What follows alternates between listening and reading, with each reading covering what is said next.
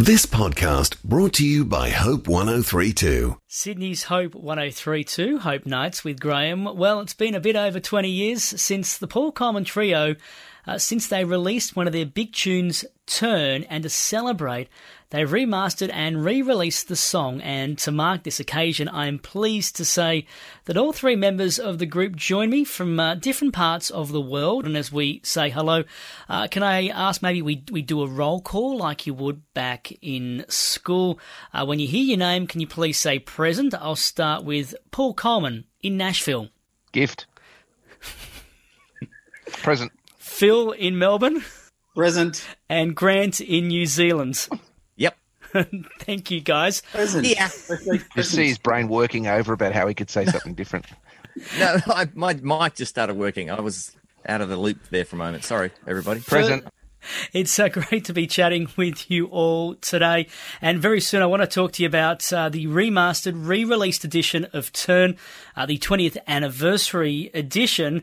But first of all, can I take you all back to the 90s? Can I ask you, how did the Paul Colman Trio, how did you all come together? It's Paul's fault. Yeah, I agree. Should Paul explain? Everything's my fault. Well, I love saying that, if you live on the eastern suburbs of Melbourne, which all three of us did, if we're all following Jesus, which we all do and were back then in the late 90s, and if we all were passionate about trying to find a way to be a musician as a career, not just, play every now and again, but you really were forward thinking, then that's about three people. And we are those three people.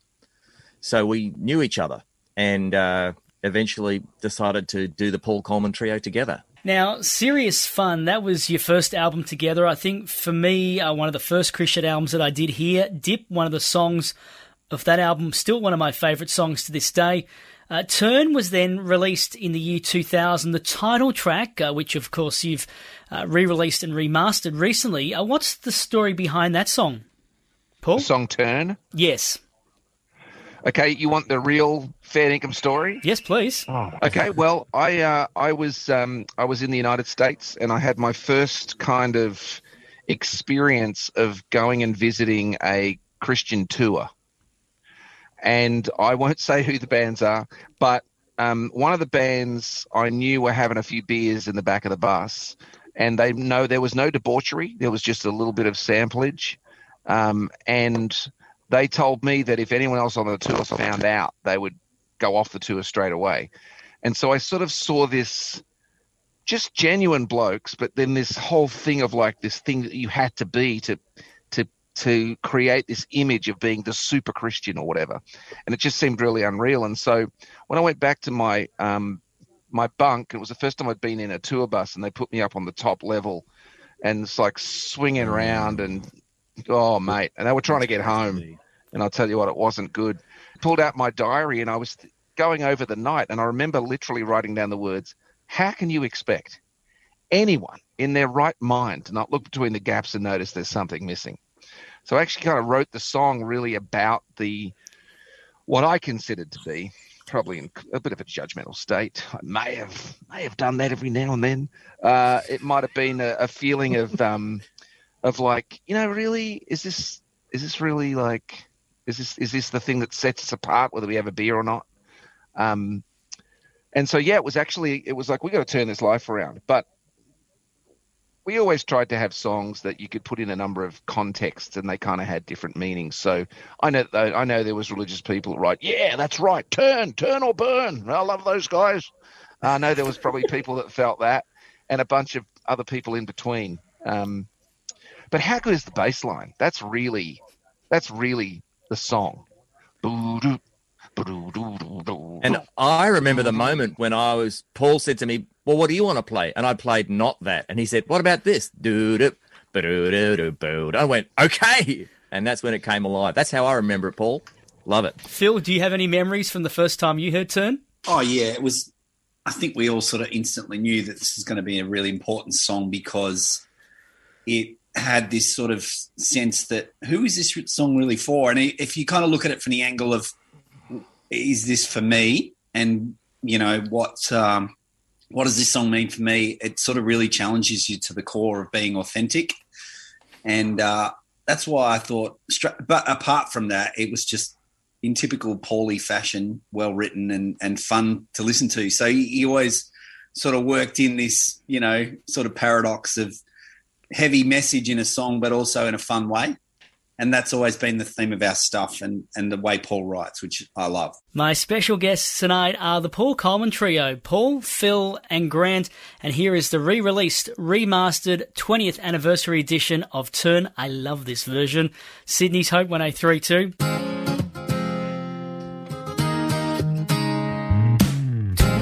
Some things change, some stay the same.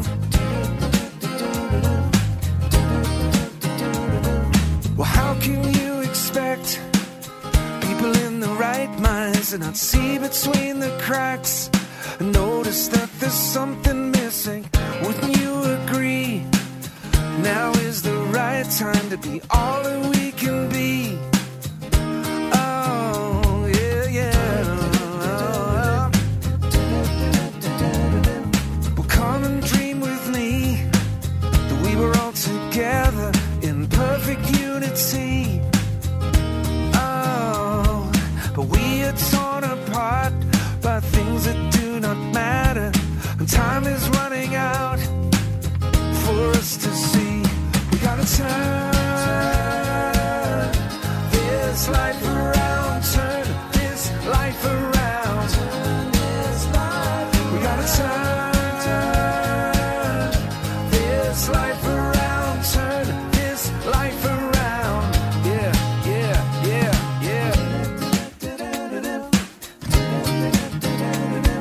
Well, take a look around. Can you tell me, what does it take a tragedy to bring this world together? Well, who can change my heart and change my motivation? Take me right back to the start. Oh, we gotta turn this life around, turn this life around, turn this life around. We gotta turn this life around, turn this life around. Oh, we gotta turn this life around. Do we have what it takes to change our own hearts? Can we change them? Can we change them? What can we do to change our hearts? Turn this life around. Take a look right here. See, we're still together. Some things never change. Some things change forever. There's no easy road. There's no magic potion. But brother, I'm here for you. But my heart's always open. We gotta turn this life around, turn this life around, turn this life around. We gotta turn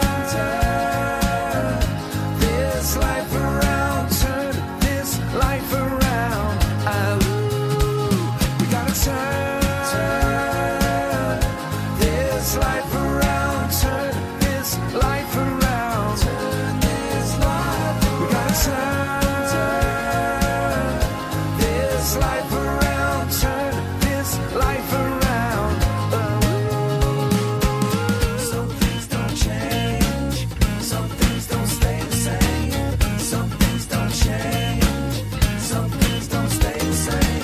Some things don't change, some things don't stay the same. Some things don't change, some things don't stay the same. Now, I do want to ask you guys, all three of you, about writing and putting together songs. I'm always intrigued from musicians. What does come first? As you mentioned, Paul, for you with Turn, it was the words, but does it work the other way around?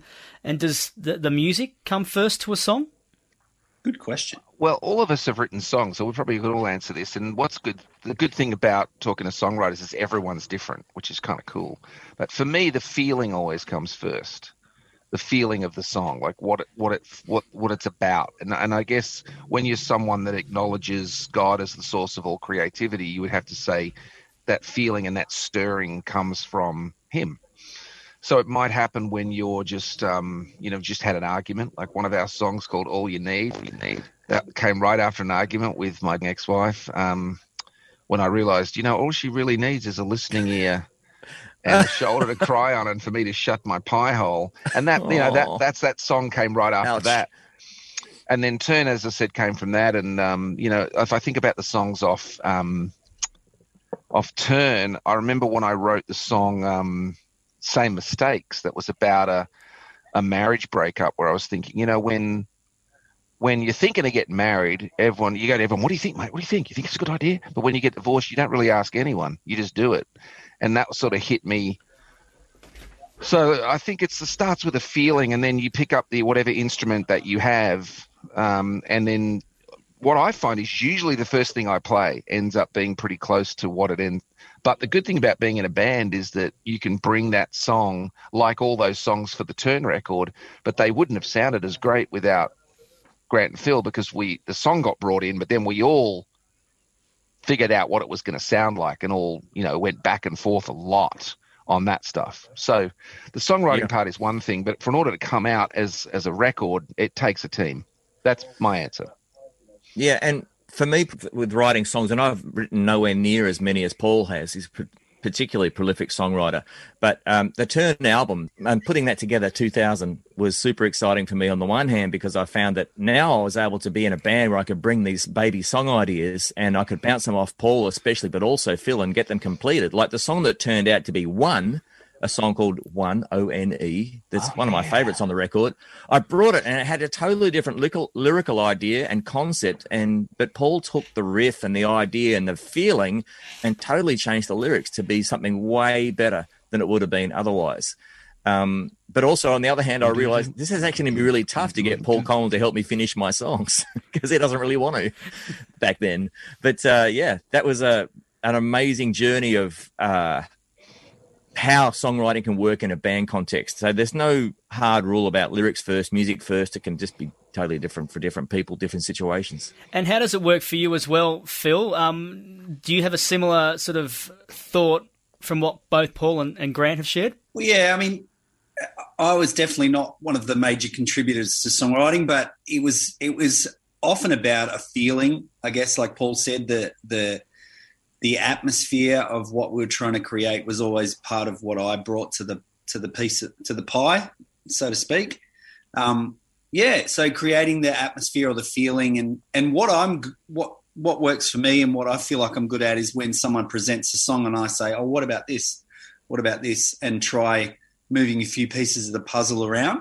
So, we all kind of contributed in a lot of ways to the making of Turn. It wasn't always an easy process. There was often a lot of challenge. Everyone, sort of but my idea, and that's human nature, I guess. In some ways we all sort of, work it out, but the tension of all that brings a great result, I reckon. And every band would go through this, as everyone sort of contributes something to try and make something great.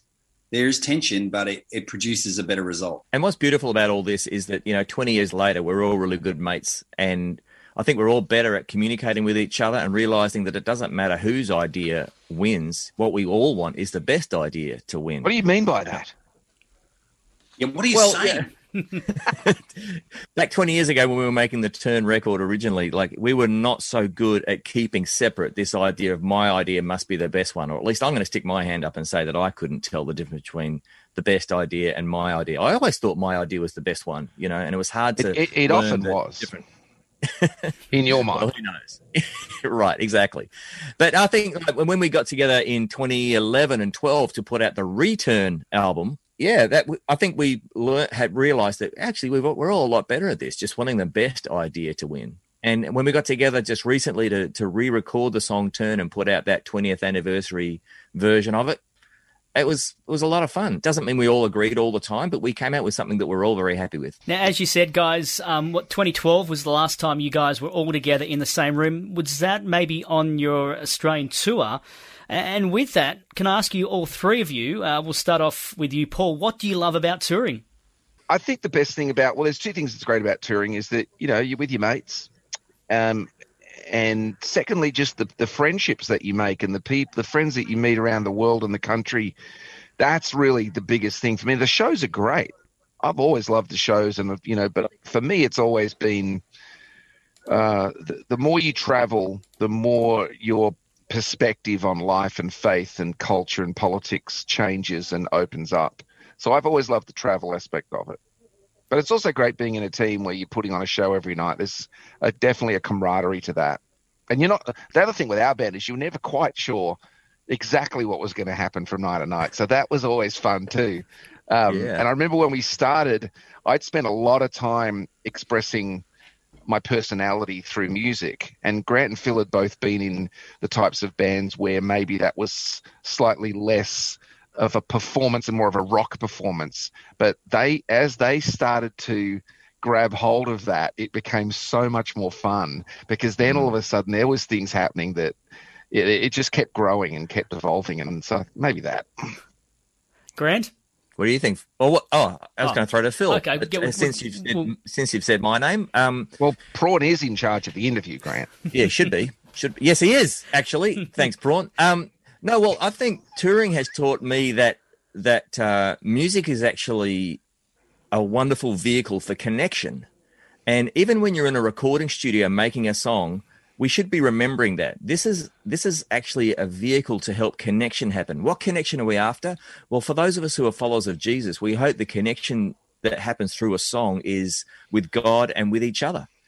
If you think that making a great song, playing it well live or recording it well live, and that's the end, that's the full objective, I think we can very easily get bored of that or tired of that, or it ends up not really satisfying.